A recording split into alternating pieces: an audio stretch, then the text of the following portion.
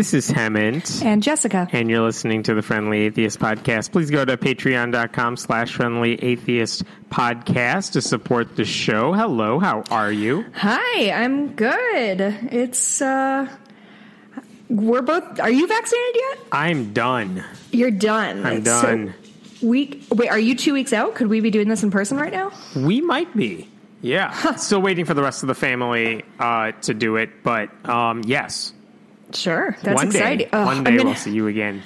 I'm going to have to shower again before we record. I've gotten used to not having to do that. Why start now?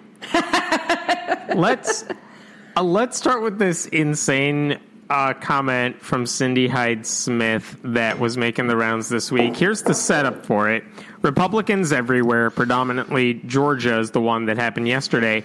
They've passed laws that basically figure out ways to stop black people from voting without saying the word black. Mm-hmm. And in Georgia, they passed like the most egregious version of this bill. And they were having a subcommittee hearing about it in the Senate this week because Democrats have a bill that would stop the racism, at least in some significant ways. Right. And one of the people speaking out against that was Mississippi Senator Republican Cindy Hyde-Smith, who, by the way, if you don't remember, when she was running her reelection campaign this past year, she was joking about lynching.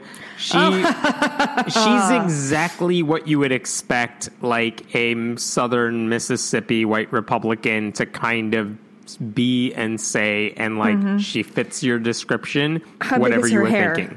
Does she have particularly tall hair? The answer to that is yes. Anyway, here's what she argued as to why we don't need to pass a voting rights bill.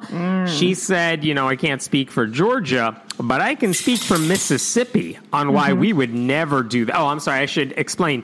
One of the things Georgia did, or at least said they were going to do, is they're going to block people from early voting on Sundays. Now, how is that a racist thing? Because it turns out the time that a lot of black churches in Georgia and elsewhere too, but in Georgia, they go to church on Sundays before an election, and then afterwards they plan Souls to the Polls events. They go vote on Sunday.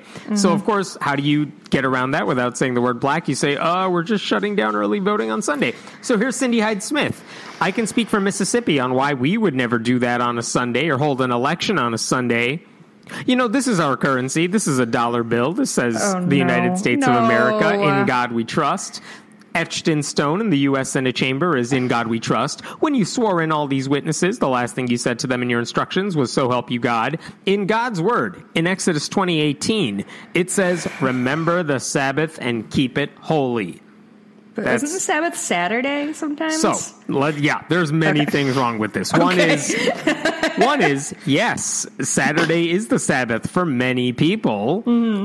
Sunday's convenient, but Saturday is kind of if you say God made the universe in 6 days and the seventh day is the Sabbath, the seventh day of the week by most accounts would be the Saturday. And a lot of, and again, none of this matters, but also that's not a reason. Even if you happen to have Sabbath on a Sunday, that's never stopped Christians from doing the things they wanted to do. Sure. You go to church on Sunday. A pastor's working on a Sunday. You tip poorly on Sundays. Yep, after church. So there's all of those reasons that the Sabbath is totally pointless when you're trying to argue why we don't need voting rights. My favorite part about that is she quoted Exodus 20:18. You know what 20:18 actually says? Tell me. When the people saw the thunder and lightning and heard the trumpet and saw the mountain in smoke, they trembled with fear. They stayed at a distance. That has nothing to do with the Sabbath. I think she was referring to Exodus 28, which is the commandment one. But also it's just telling that Cindy doesn't know her Bible verses correctly. Just shout out a random one. I'm sure it'll work. I mean, they all have to do with keeping black people from voting, if I remember my biblical scholarly. It's what Jesus said. Yeah, exactly. This is a whole big jam. Guess when Cindy Hyde-Smith was sworn into office this year? April 20th. No, it's not April 20th. Guess what day of the week? Sunday. Of course it Sunday, was. Sunday. Of I thought it course was going to it be was. 420, baby. Yeah. By the way, Cindy Height-Smith also made news a couple of years ago when she was saying to a small crowd of supporters that it would be a, quote, great idea if we made it, quote, just a little more difficult for college students to vote. This is your election integrity spokeswoman if you're in Mississippi. Boy. Mississippi, by the way, is one of the worst states in the country when it comes For to voting almost rights. everything. And for everything else. So that's her argument for why she opposes voting rights. And by the way, that's the view that's gonna win unless Democrats decide the filibuster is worth nuking, which, like, 3 of them or 2 of them, Manchin, Sinema, and also. Manchin. There are others who are like, well, I'm opposed to getting rid of it. The dumbest Manchin this week is like, I want a bipartisan solution. Like, he's the only quote-unquote Democrat in the country who doesn't seem to understand the other side are not, like, good faith actors here. They are Right. not your friends. He's the only one who hasn't figured that out yet. I don't get what his staff is doing. Like, I get why one dude who happens to be senator is dumb. I don't get how you can hire an entire office full of people as dumb as you are. Like, what's wrong with his entire congressional staff? I mean, what was wrong with the entire White House from 2017 to 2021? Like, people follow the leader. If he is willing to... I mean, I'm not surprised if it happened if it was a Republican. Like, I know Josh Hawley's staff is Yeah, but insane, but they're- like, why? But they're from West Virginia. I mean, my bet would be they're from West Virginia. Like, that Democratic seat is not a given, and so... Right, and this is a point people have pointed out, and I know this is accurate. It's like, I realize Joe Manchin is the best you're probably going to find Right. in West Virginia. Right. Like, the alternative is Republican, though part of me is like, you know what? Put a Republican in there, because you wouldn't get much of a change, and you know what? Then maybe Democrats would get their shit together about saying, you know what? We oppose this as a unified party, instead of some people just hijacking the party for their... like. I see what you mean. I know we need the 50th vote for certain things, but again, when it comes to some, we wouldn't have gotten the COVID relief bill without it. Right. But still, like, it's not helping when you got to fight against your own party to get basic things done. How much do you think Joe Manchin loves being the most powerful person in the Democratic Party right now? But I thought that when the election happened in Georgia was when they won in the 2 seats in Georgia, but he's not using that power to do anything useful. He's just using it to get in everyone's way. It's like, you could 'cause just say... he's basically a Republican, and that's all they do. I mean, just say, like, fine, voting rights, I'll support voting rights, but also, I don't know, give West Virginians, like, $2 each. And no, he's not doing that. He's not using that power for anything worthwhile for his state. So what's the point of being the most powerful man in the Senate if you're just using it to be like, I think Republicans have good ideas because I'm open-minded? It's like, no, stop it. Yeah, no, and I get it, but like that's all Republicans do. They don't believe in government, period, and so they just get in there and gum up the works as much as they can. Like this But feels they're like open about basically- it. Like, Ted Cruz is never like, I'm going to talk to Democrats and see if we can get... No, he's just like, I'm here to be a dick. That's the only reason I exist. yeah, So, I guess. mean, he's open and honest about it. And he's horrible. I'm not saying I want more of him, but at least he's honest about just being an asshole about it. Anyway, here, I'll switch gears for a second so I not constantly on a rant. Franklin Graham, the evangelist, has Christians, his base of white evangelical Christians, he got them mad at him this week. Franklin Graham. Franklin Graham got everyone mad at him. And Okay. why is he? What could he possibly say that makes them mad at him? The Yeah. king of, like, white evangelicals on Facebook. I thought the sun shone out of his ass. So what's going Yeah. on with him? Here's what he said. He was talking about vaccines, and he said, people have asked me, I'm paraphrasing, people have asked me, about vaccines, and what I would say is, I think Jesus Christ would advocate for people using vaccines and medicines to treat suffering and save lives. Okay. ... My wife and I have both had the vaccine, and at 68 years old, I want to get as many more miles out of these old bones as possible. I thought he was going to say, I want to get as many vaccines in there as I can. Yeah, basically he's saying, I have the vaccine, you should get the vaccine, Jesus would be cool with the vaccine, because that's the sensible thing to say in terms of, yeah, you should get it. I don't care about the Jesus part of it. Like, I'm not asking for Jesus's advice here. So whatever. But he got it, and he's encouraging people to get it. And let me read you some of the comments underneath this Facebook post. And by the way, I want to give him credit where it's due, because white evangelicals, we've talked about this, they are the lowest scoring demographic when it comes to saying they'll get their shots. Right. So the way to fix that is you need, like, the Fox, you need Hannity saying, I'm going to get the vaccine. Sure. You need Franklin Graham saying they're going to do that, because that'll encourage more of their people to get it. Anyway, Here's some of the comments underneath Franklin Graham's post. You're assuming the vaccines are for health? Not sure about that. Someone else. Skeptical all of a sudden. Beware, people. Evil, all caps, has infiltrated even the clergy now. Do your own research. Is Franklin Graham a clergy member? I thought he was just a dude. He's just a dude. He doesn't have a church. There has not been enough testing on the long-term ramifications of the vaccine for me to trust getting it. I ain't risking that. Next, they have been... I'm sorry. I don't believe Jesus would be for employers trying to force employees to get the vaccine if they want to keep their job. Sounds a lot like the lead up to how they'll get people to accept the mark of the beast. Oh, yes. That's not how I was expecting that to end. I was just thinking about how Hobby Lobby wants to make sure their people don't get birth control. Yeah. This vaccine was developed in record time, and we're also living at a time when we're being lied to about everything from the government. Someone who was sleeping for 4 years. This COVID stuff was rushed, and they have no idea of the long-term effects, which is both inaccurate and, like, I understand the concern, but also it wasn't rushed. They just did it. Better technology, better science, more people you could test it out on. There's a reason we could do this faster. It's not a bad one. Yeah, and I think it's important to understand that, like, the reason most medical tests take longer than this one did is because of money. Is because, like, there's only so many funds to go around, so things take longer and things get dragged out. Yeah. Funnily enough, when the entire country is heavily invested in getting something done, they can do it. Yes. Unless Joe Manchin is on your side. Someone else said, no, Mr. Graham, I do not for a minute think Jesus would advocate for a killer vaccine or for masks and social distancing. Just to throw that in there. So it's so funny that Jesus just always agrees with whatever they like. Everything. Like, Jesus definitely loved extra crispy, not original recipe. Because, yes. I guess. That should be KFC's marketing. Just Jesus hates Popeyes. That's it.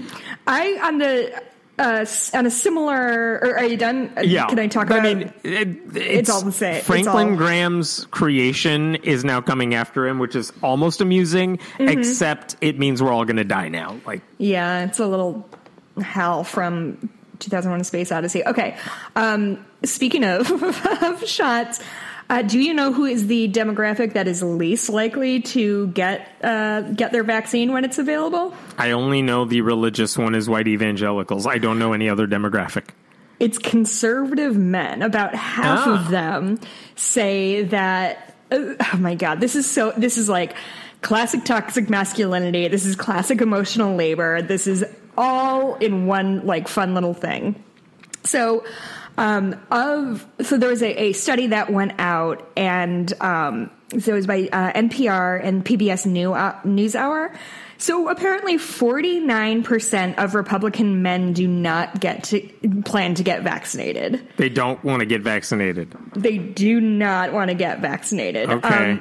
And so it's kind of reflective of the fact that, like, most women tend to, no matter class, race, party, women tend to make the medical decisions in the household. Okay. And so now there's this, like, subset of Republican women, or women who are married to Republican men, who are like, how do I sneak this vaccine into my stupid husband? But the reason for it is extremely good. So this is sorry, let me find who this. Yeah. Man. I do find it amusing that these Republican men need people in their own families who know they're batshit insane. Yeah. But still don't want them to die or kill other people. Yeah.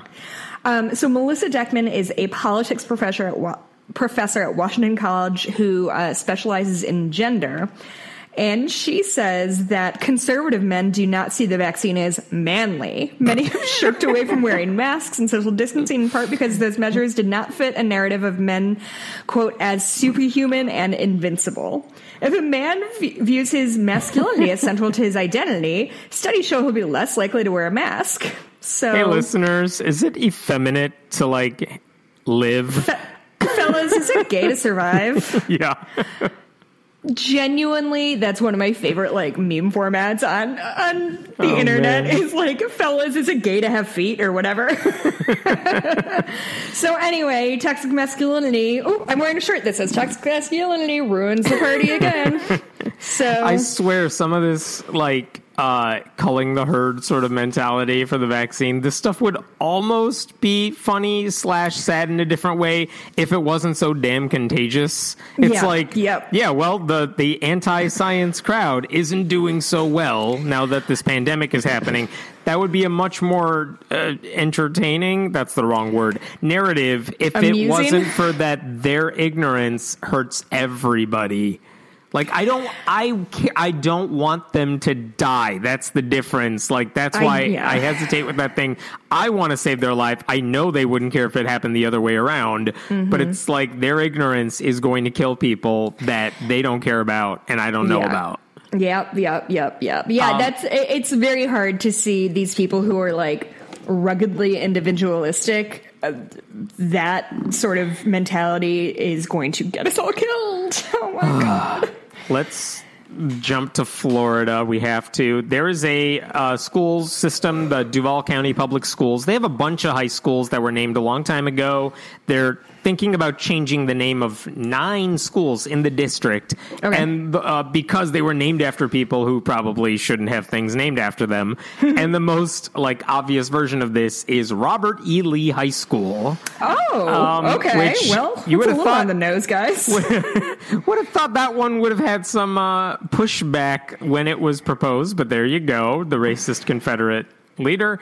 But anyway, they're thinking about changing his name, but the school board wants to do this in a, normal, right way. So they're saying we're going to have some open public discussions about this before the school board ever takes a vote or begins the process to actually do it. Mm-hmm. So right now they're in the middle of having those public discussions, which basically take the form of, we're here for 2 hours. If you want to say something, sign up. For or against, we'll try to rotate. We'll try to get through as many people as possible.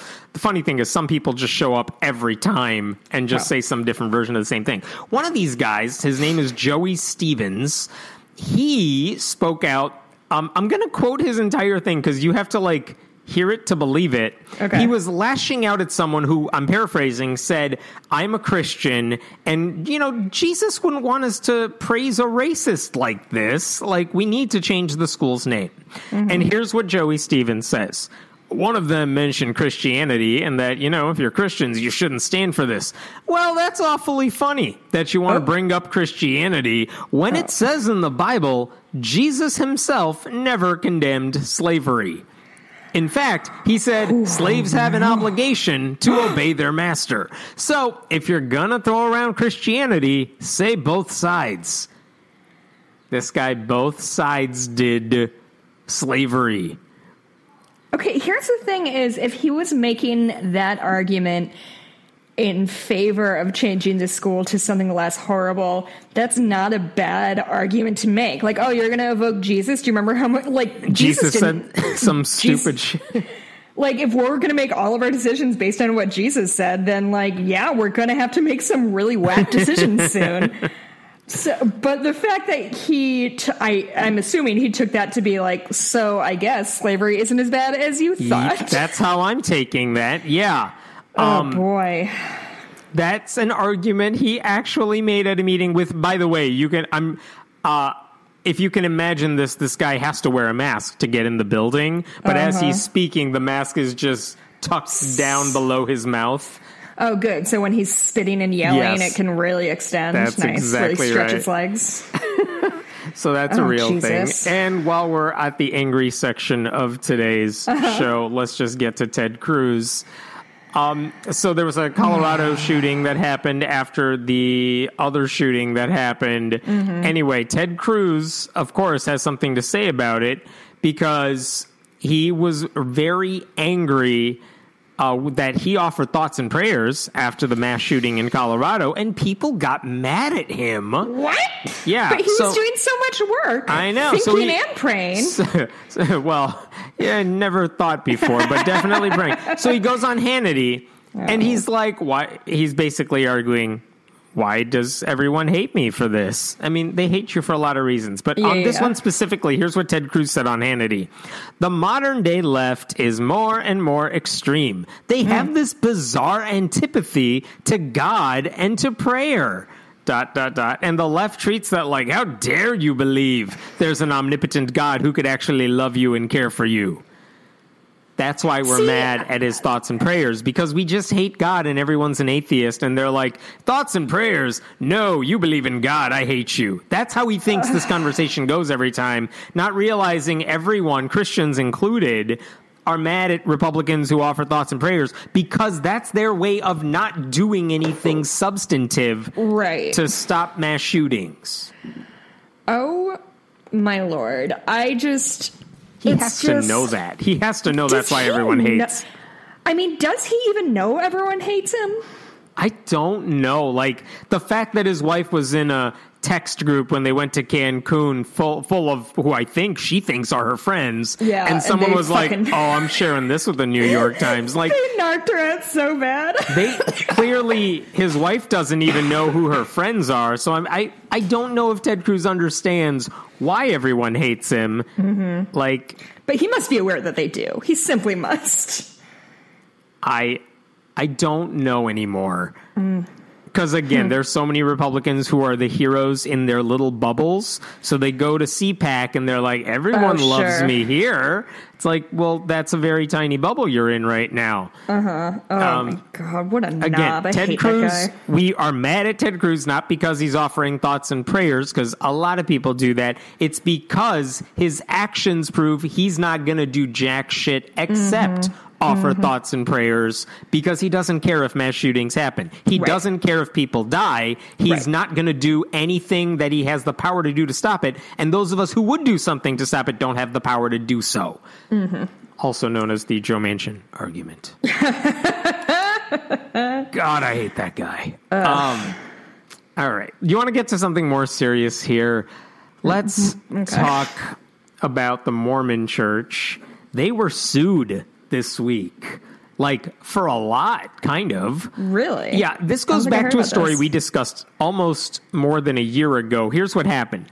December 2019, pre-pandemic, two guys who worked for the IRS and who worked for the Mormon Church, they were like accountants for the Mormon Church. They basically whistle blew to the Washington Post and said the Mormon Church is stockpiling their surplus donations instead of using them for charitable works. Like, people give tithe money to the Mormon Church ostensibly to do certain things. And these guys were saying, we've seen the books. We know the numbers. They're not using it for charity like they say they're going to. In fact, there is $100 billion sitting in that stockpile, and the Mormon Church is using it for, among other reasons, to develop a for-profit mall and bail out a failing insurance agency that they have some business relationship with. Oh boy. So these guys, $100 billion, they informed the IRS about this. They called on the IRS. You need to revoke their tax exempt status since they're not doing what they're supposed to do as a nonprofit, even if it's a religious organization. Now, don't expect the IRS to do anything, because the IRS doesn't take action ever against churches for anything, even when there's good reason to do it. Right. But that was all in 2019. There's been no real movement on this matter since then. But now, this week, a guy named James Huntsman is suing the Mormon Church, basically saying, I've donated a lot of money to the church over the course of my life. I grew up in a Mormon family. I'm no longer Mormon, but I pretty much was part of this my whole life. He wants, and by the way, he comes from a rich family. He's given a lot of money to the church, and if they're not using it the way they said they were going to use it, he wants to sue them for fraud. Good. And a couple things about this. One is he specifically says, I want my $5 million back, which drop in the bucket for the LDS Church, but also it's not nothing. Well, and it also gives you a good idea of, like, this one guy's family donated $5 million. One guy donated $5 million. How much has his family donated? Oh, it was just him. It's I see. That was his whole... Yes.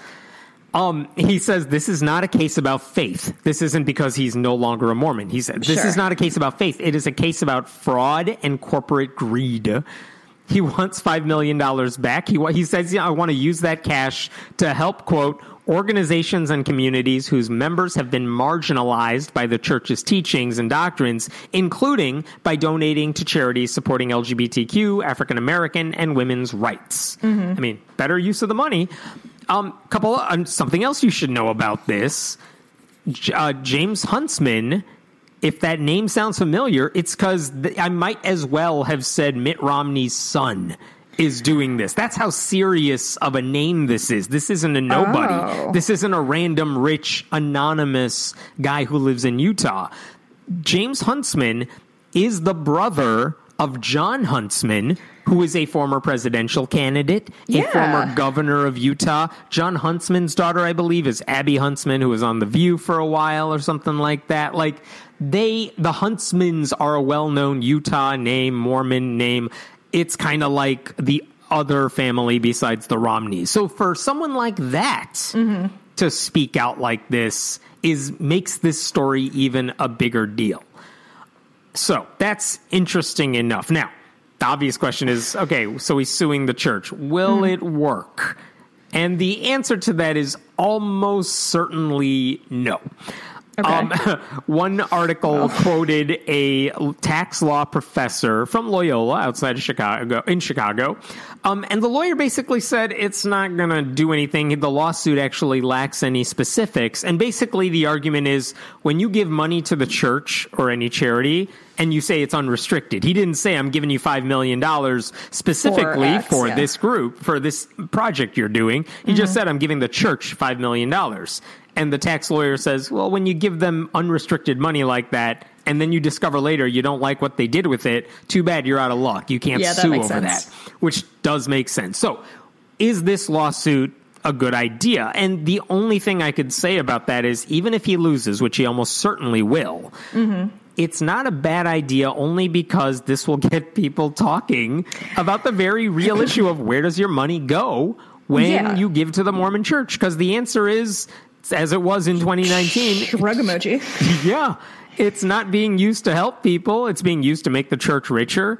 We don't have a good accounting of where all the church's money goes, like the Catholic Church. But like, also, why is anyone surprised by this? If you give money to a church that wouldn't even let black people become priests until 1979, that fought against marriage equality in 2008. Like, if you give money to a racist, bigoted organization, like, don't come back like more than a decade later and like, what? They used my money for something that wasn't good? Like, that's kind of the history of the church. Where have you been? I don't know. But again, if it gets people talking about how the Mormon church is taking your money and just like, I don't know, making itself richer, there you go. That maybe is good. I don't know. I'm trying to think of like if there's anything similar. Like I'm thinking I donate $20 a month to Planned Parenthood. It's just like a recurring and you assume donation it's going that I do to help people. Yeah, I assume it's going to, help people access affordable health care and reproductive health care. And like, I don't know, like, is there anything Planned Parenthood would use my money for that I would be like, wait, this is what you're doing? And I don't think so. Right. Like if they were using it to invest in, I don't know, GameStop or something, you'd be like, I need to rethink this donation. But again, they're not doing that because, by and large, every charity, whatever your political stance or whatever stance, like they're mostly doing what they say they're going to do with it. And we can quibble over, well, the money should go elsewhere. But again, if we assume most charities operate as they say they want to operate, good, fine. There's no issue with that. The issue here is this guy is mad that the Mormon church is being at the Mormon church. Yeah. And I do, like, I hope this increases like skepticism about like what nonprofits do with their money and are they like achieving their mission and things like that. Like, I don't think that's necessarily a bad thing.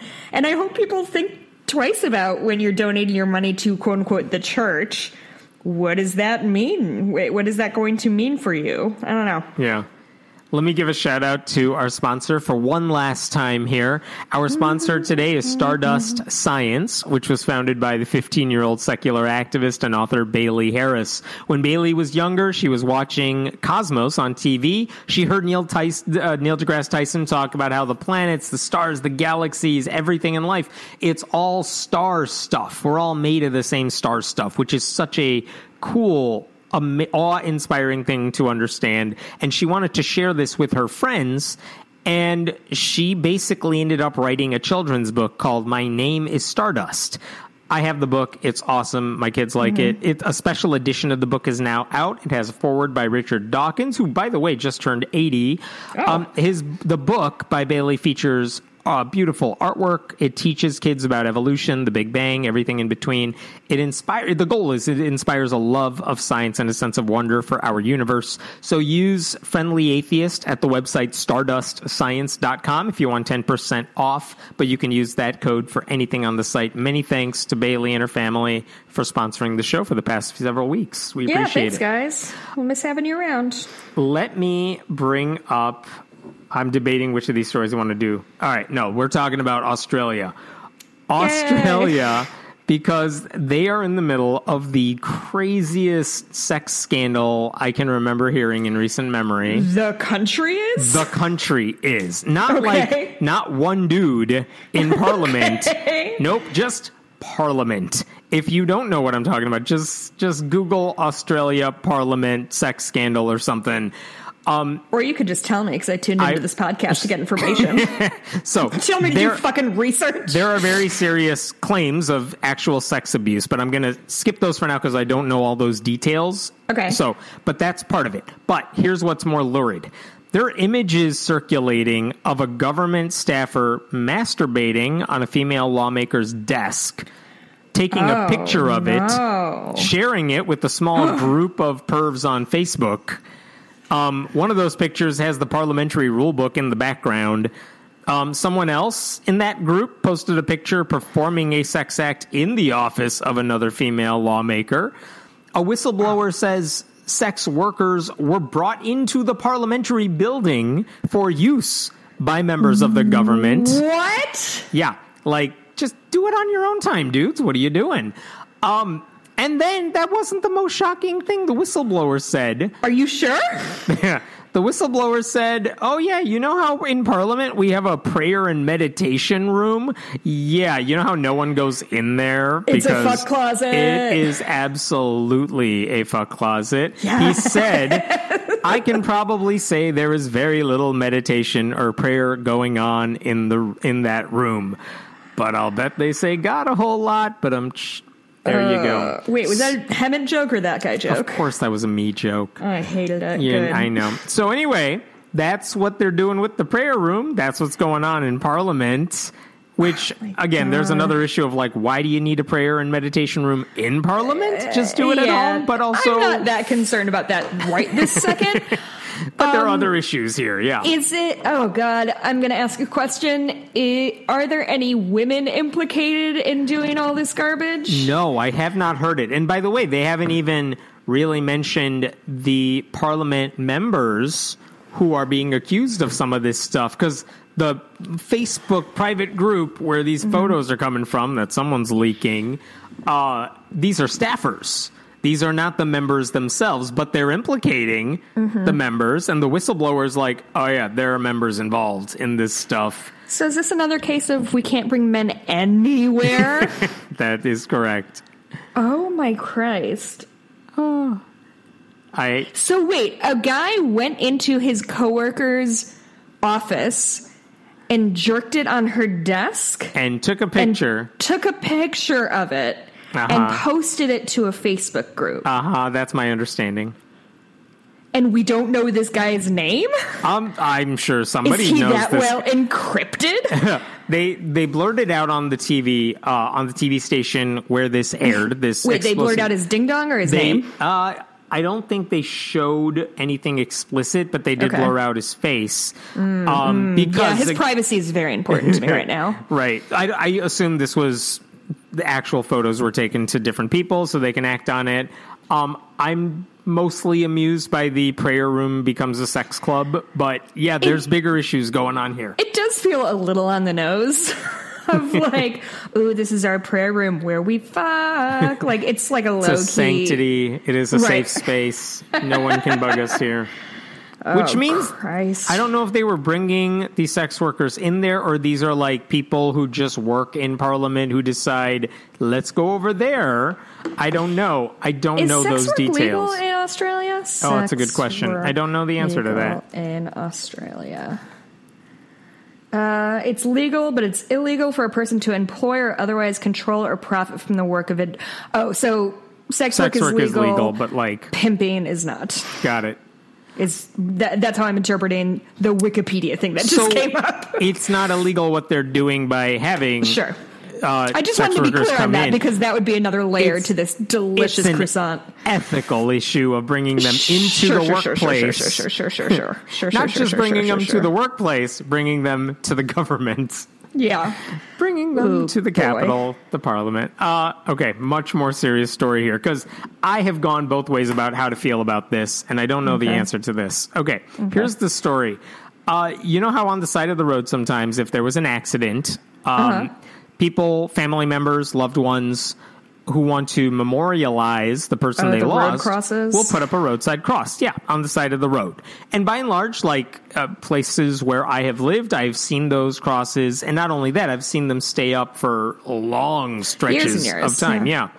And it's one thing when it's like a local road, no one's going to raise that much of a fuss about it, especially if it's on the side of the road. Now, a few years ago, like a decade ago, Utah cops, like the Highway Patrol in Utah, literally put Christian crosses on the sides of highway roads to honor their own fallen comrades, like other cops that had died.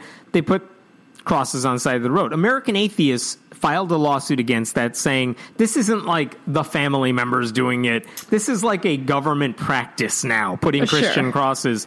Like, we don't even know the religion of all these cops. And you know what? American Atheists won that case because the court said, well, yeah, if the government is putting up crosses to honor fallen soldiers, fallen colleagues, like that's an endorsement of Christianity. Like, I know it's not a fun case to litigate here. And it doesn't make atheists look especially great. Right. However, it's the right thing to do because you don't get to just say, well, now you belong to Jesus, you Jewish cop who just died. Like, it's not okay. So anyway, the issue now is that what happens if, like, a random dude puts up a cross on the side of the road? So here's what happened. A guy named Stephen Kelly, his stepson, died. I don't know why, assuming a car accident. Stephen Kelly's stepson died in 2019. The stepson was not a cop? No. Just stepson. And on the side of a highway, he put up a Christian cross. This is in Montana. He put up a cross on the side of the road there. No one had any issue with that. Let the man grieve. No one's like saying we must pull this out of the road or anything. Right. But eventually, at some point along the way, last year, the state's Department of Transportation removed it because that's kind of their job is to do that. Right. So Stephen Kelly sued the state saying they violated his civil liberties. Here's what he said, basically, speaking of the Department of Transportation. For the defendants to not allow Plaintiff Kelly to post his spiritual and religious type cross alongside of Montana Highway severely violates his constitutional rights to freedom of religion and freedom of expression.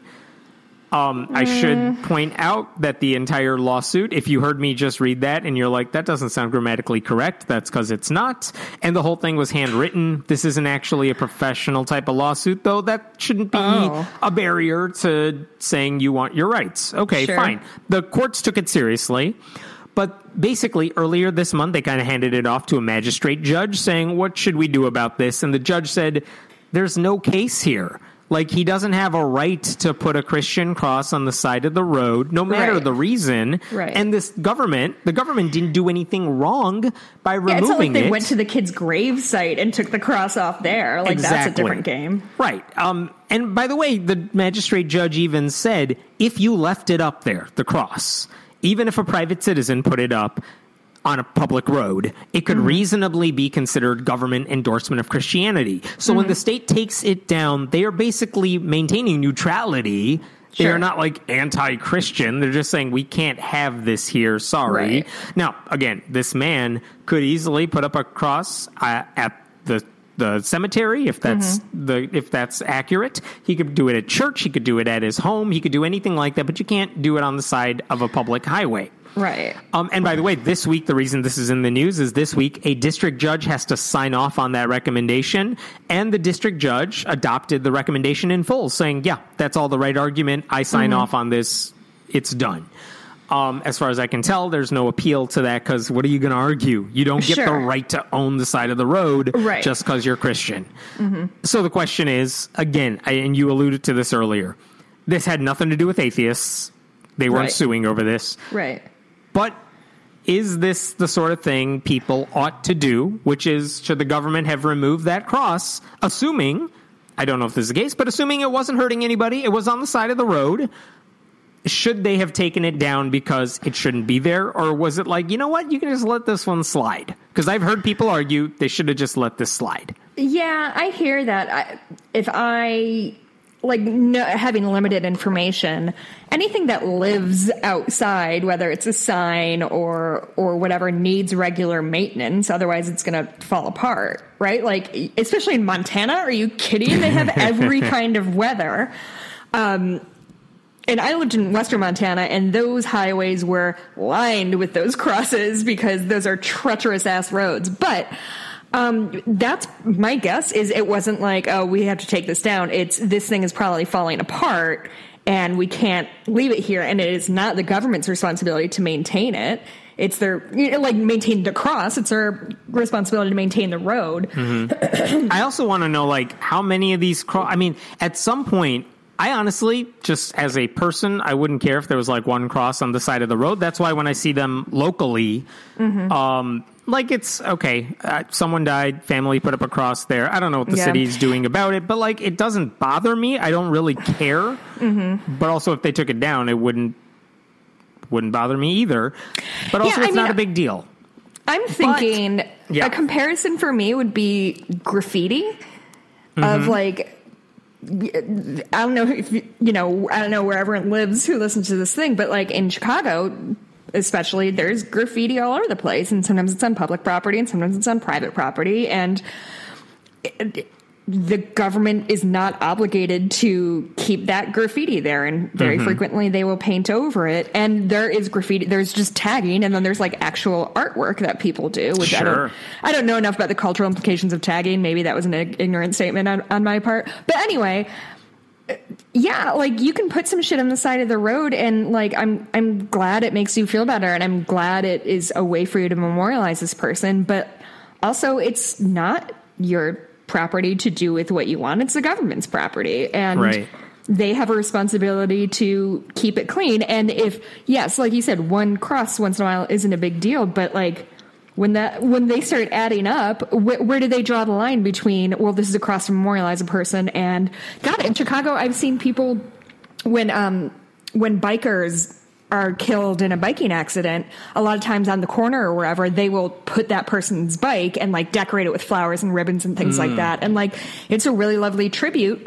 It can't be there forever. I don't think that's a reasonable thing to ask. It's just not the thing is, nobody wants to be the bad guy to take this shit down, but it's just people who are constantly sort of towing the line to see what they can get away with.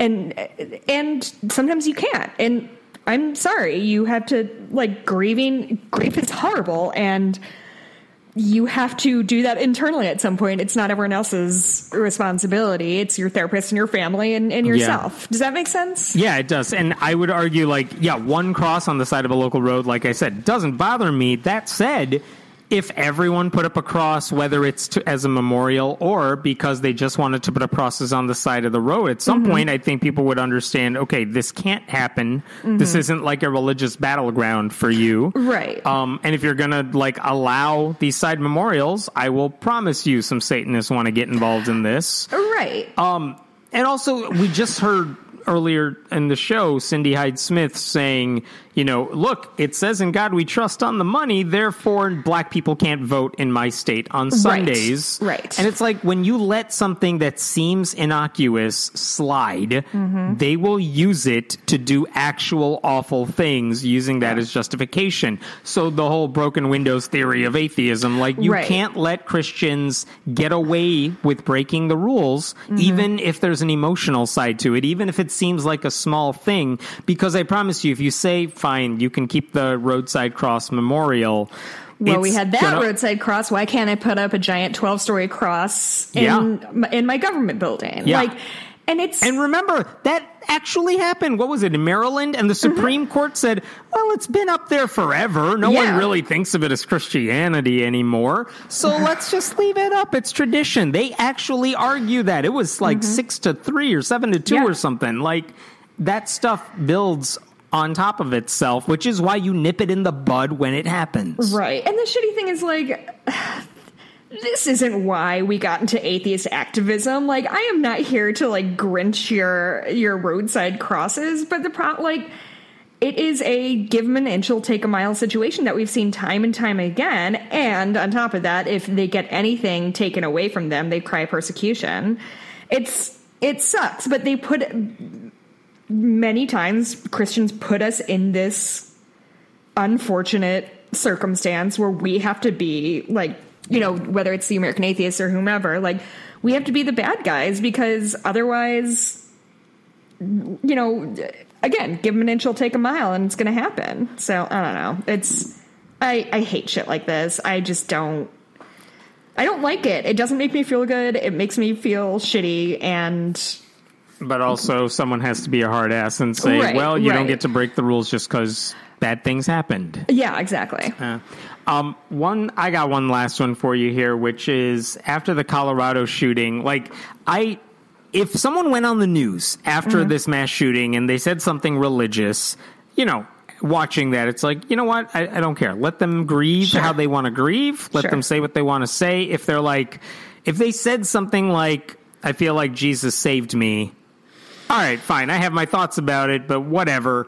I'm not going to pick on that anonymous person who said something religious. That's very different from Ted Cruz offering thoughts and prayers, right?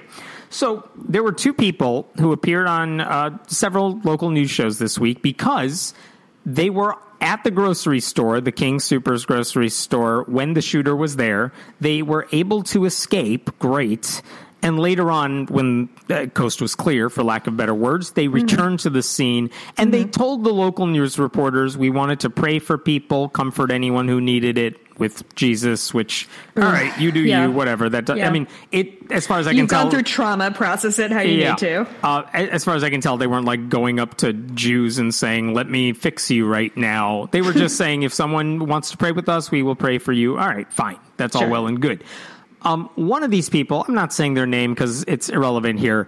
One of the guys, though, it was a guy and I think his wife or something like that. But the guy basically said, as he was talking about why Jesus means a lot to him, which whatever, he said this: Satan hasn't won today.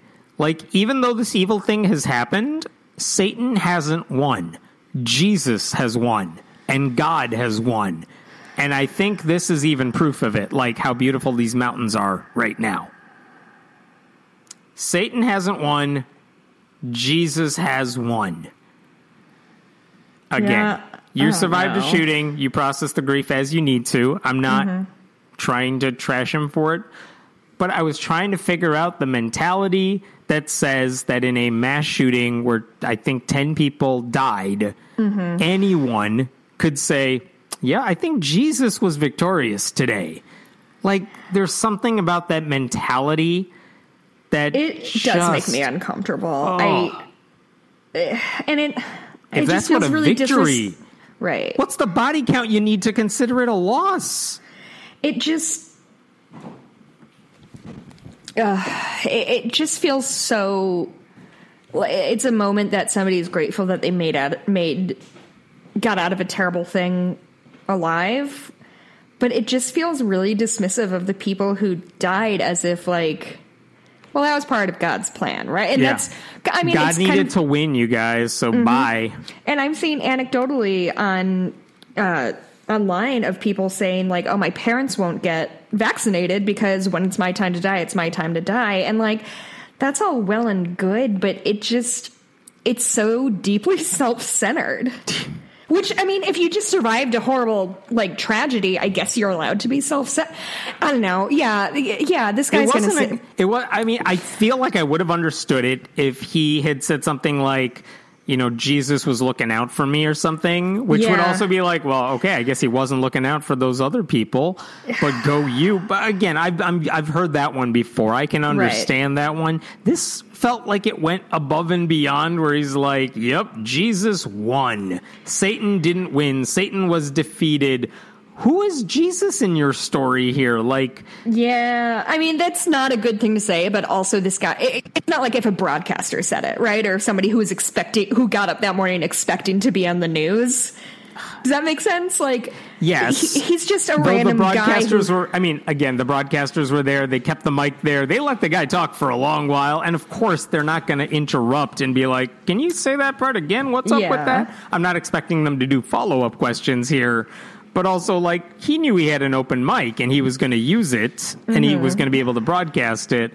Like, I don't know the religious beliefs of any of the victims. Sure. Maybe they were Christians. Maybe some of them were not. But that sort of statement, I think, to say this is part of God's plan or God's victory, I think that's part of the reason it's hard to pass a lot of this gun violence, gun safety regulations, because every mass shooting is seen as something satanic, which means you cannot do anything to stop it, as opposed to a human-based problem that require human-based solutions. Like, if you attribute that shit to God, it makes as much sense as your house was on fire or it was in the middle of a tornado and your Bible survived the thing and you're like, this is part of God's plan. It's like, who cares? Why don't you fix the wiring or what your house is made of? Or, I don't know, get out of Hurricane Alley.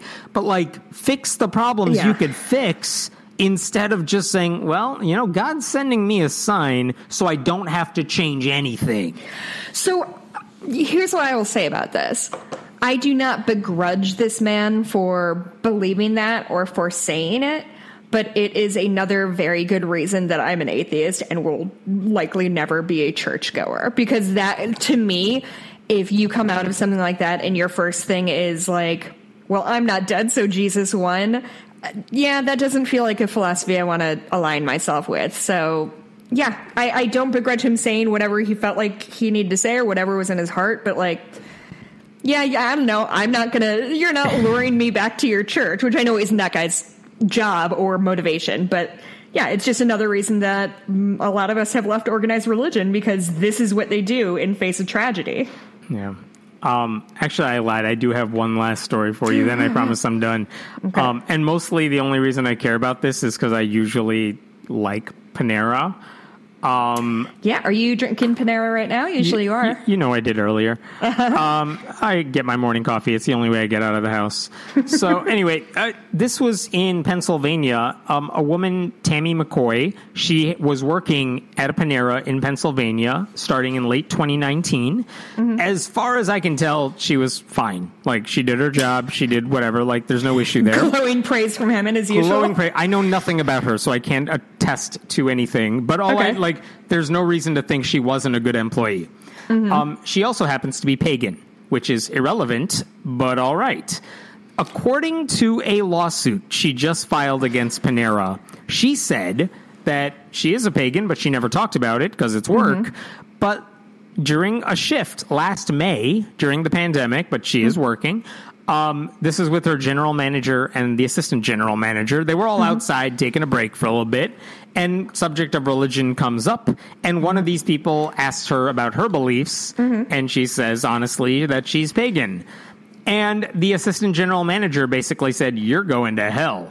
Yep. I don't know if that's a joke. I don't know what the context of that was, but the other manager was like nodding her head in agreement, according to the lawsuit. Oh, no. Which, okay, whatever. Conversation, whether it's a joke or an actual comment, it's like, all right, whatever. But then, by the next week, the assistant manager is like, your hours are, I'm quoting, this is quoted in the lawsuit, your hours are being cut until you find God. And then it gets worse. I'm reading from the lawsuit. The two of them, manager, assistant manager, they frequently told the plaintiff things like that her religion is false, that she needs to believe in God, that her soul will be condemned to hell, and that they would pray for her soul. Oh, and well, then at one point, nice. The district manager comes to visit that location, and Tammy asks, like, can you transfer me to another Panera, which is a thing you can do. Sure. And she was turned down. When she asked that person for Panera's, like, HR department, she was told, I'm quoting, if you call HR about this, you will be fired on the spot. Oh, fuck. She called anyway. They didn't respond to her. They didn't respond. By July, she was basically told to put in her resignation notice. And when she asked why, the response from the manager was like, quote, I don't like you. And then she was fired. Oh, and by the way, Tammy's husband worked at the same store, and he was fired. He had jack to do with any of this. He was just fired by association. Oh, yikes. So this is the subject.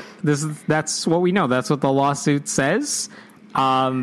I don't know what else to tell you other than Panera hasn't issued a comment, which isn't unusual because they could just say we're looking at this. We will address it in court. But I was like, I thought when I heard religious discrimination, pagan employee, I thought it might be she needed a day off and they wouldn't give it to her, so she's suing. Like, it was not unimportant, but it was small potatoes like that. Sure. And I'm reading, it's like, oh shit. Like, this is wild. Yeah. So I don't know, Panera, what are you doing? I'm shocked. I should say, I wrote about all of this, and this morning then I went to Panera to get coffee. Like, whatever, I'm a hypocrite too. My point is, like, this is, I don't know. There's no ethical consumption under capitalism, Hammett. Don't feel bad about anything you do. Thank you.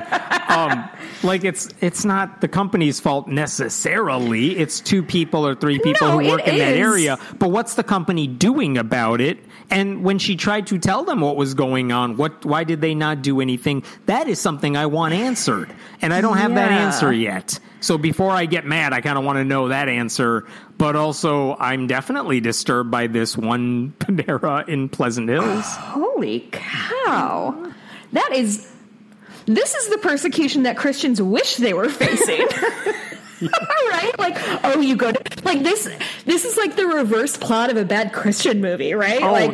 My coworkers found out I was Christian and now they're mad at me about it. We're recording this on Friday. I won't post this until Saturday. I just saw a trailer for a Christian movie that was exactly my reaction. It's like, if you were a Christian, you had free time during the pandemic, and you wanted to make a movie, what would your movie be about? And of course it's about persecution, obviously. But how did they do it, and how shitty is it? And this movie, it takes place in the future when Christianity has been criminalized. Do you know what year that happens? What year is it now? 2021? Yeah. So I assume, like, 2024. You are 2025. Yep. Christianity is criminalized. There's a one world government now due to the pandemic.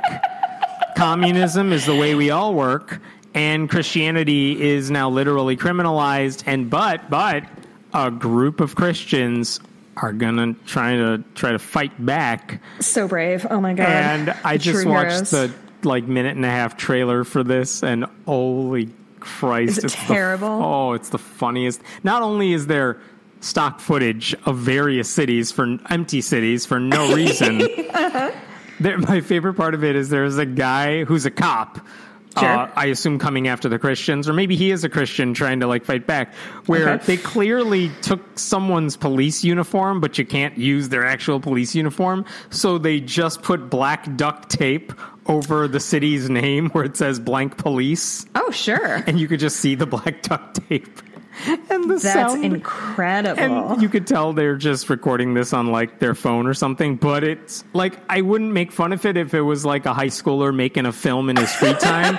No, this is like it has an IMDb page and shit. Like, this is an That's actual quite embarrassing. bad Christian movie, and it was glorious. And this is what's going to happen in 4 years, apparently, when, oh, by the way, the reason Christians are persecuted is because the coronavirus eradicated everything and threw everything into chaos. By the way, this movie apparently doesn't acknowledge the existence of vaccines. Oh, Because, that's of course, shocking. that's why coronavirus spread everywhere. So, what was I talking about again? Oh, unclear. Right. So Panera Bread. Forgot what it has to do with it, but Christians are being persecuted. Yeah, that's what they think is going to happen. In reality, nope, this pagan woman's like, oh yeah, I exist. And then they went like crazy on her ass.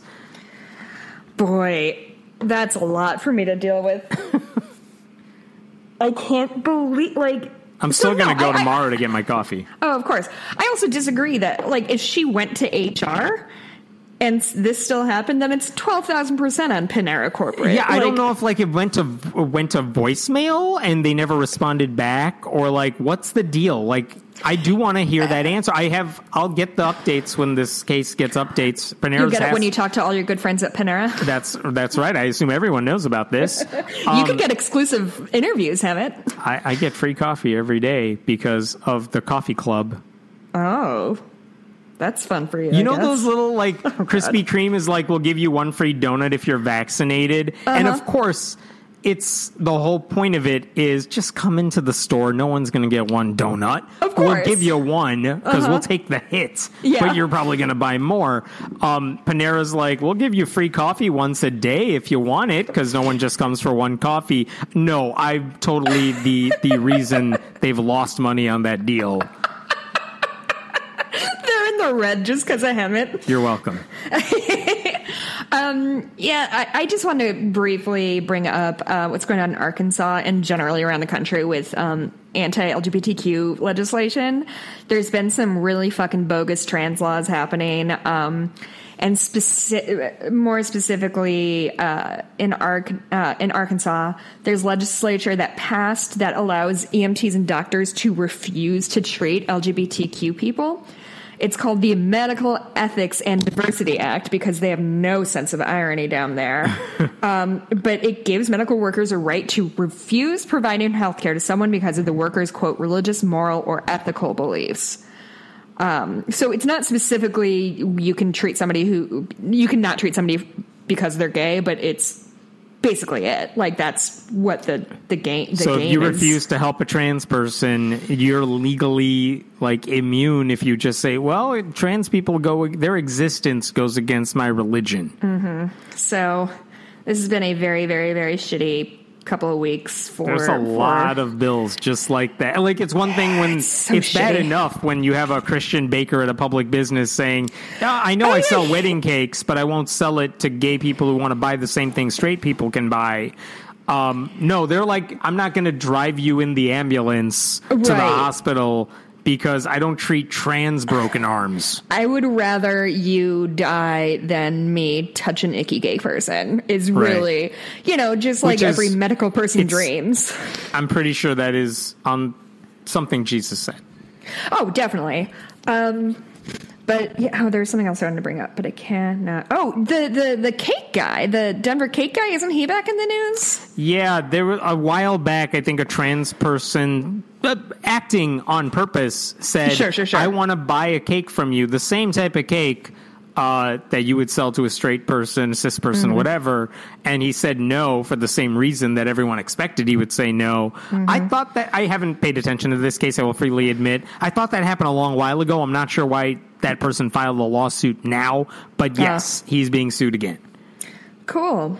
I think, unlike last time, because he said I won't make a cake for a same-sex wedding, this one is slightly different because she's literally ordering... I'm sorry, I don't know who the person is, but the person suing literally wants to buy something that is on the menu, like that he offers to cis people. He doesn't have to do anything different. He literally just doesn't want to give it to a trans person. It's a different type of discrimination because this has nothing to do with I'm not going to put two guys on top of the wedding cake or whatever it is. This person just wants to buy the same cake or whatever. Right. So I don't know. Cool as usual. So that's Christian persecution for you. I want to pay you money so you give me the thing you are selling to other people. Yeah. And that is Christian persecution. But you don't like how my face looks, I guess. Ugh, God, the worst. Yeah. Are you done? I've got a couple things to plug.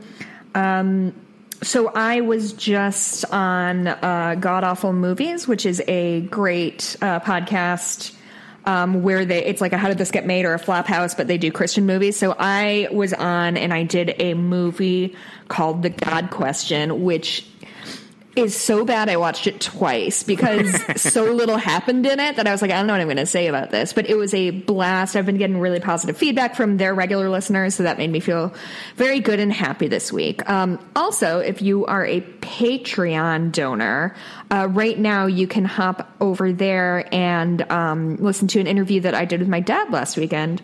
I should say, unlike a lot of the Patreon only or early release podcasts that we've put on there, I have seen more feedback on Jessica's conversation with her dad than pretty much any other conversation we've ever posted before. By far. And, we only have a few hundred Patreon donors, so the fact that I've gotten so much, and anytime anybody's messaged him in or posted on the Patreon page, I have forwarded those over to my dad. He was very clear that he wanted to hear both good and bad feedback. Interesting. And the first when I asked my dad to do, so essentially it's just that my dad was raised Catholic, was pretty liberal as a young man, became a kind of Reagan Republican, like hashtag fiscal responsibility, LOL. And then in 2016, he left the Republican Party, or probably more accurately, he feels like the Republican Party left him. So I just wanted to get his sort of take on what happened and what it's like to be a straight, wealthy white man who all of a sudden feels like some of his friends are huge Trumpers and he doesn't really know how to deal with that. So I thought it was an interesting conversation.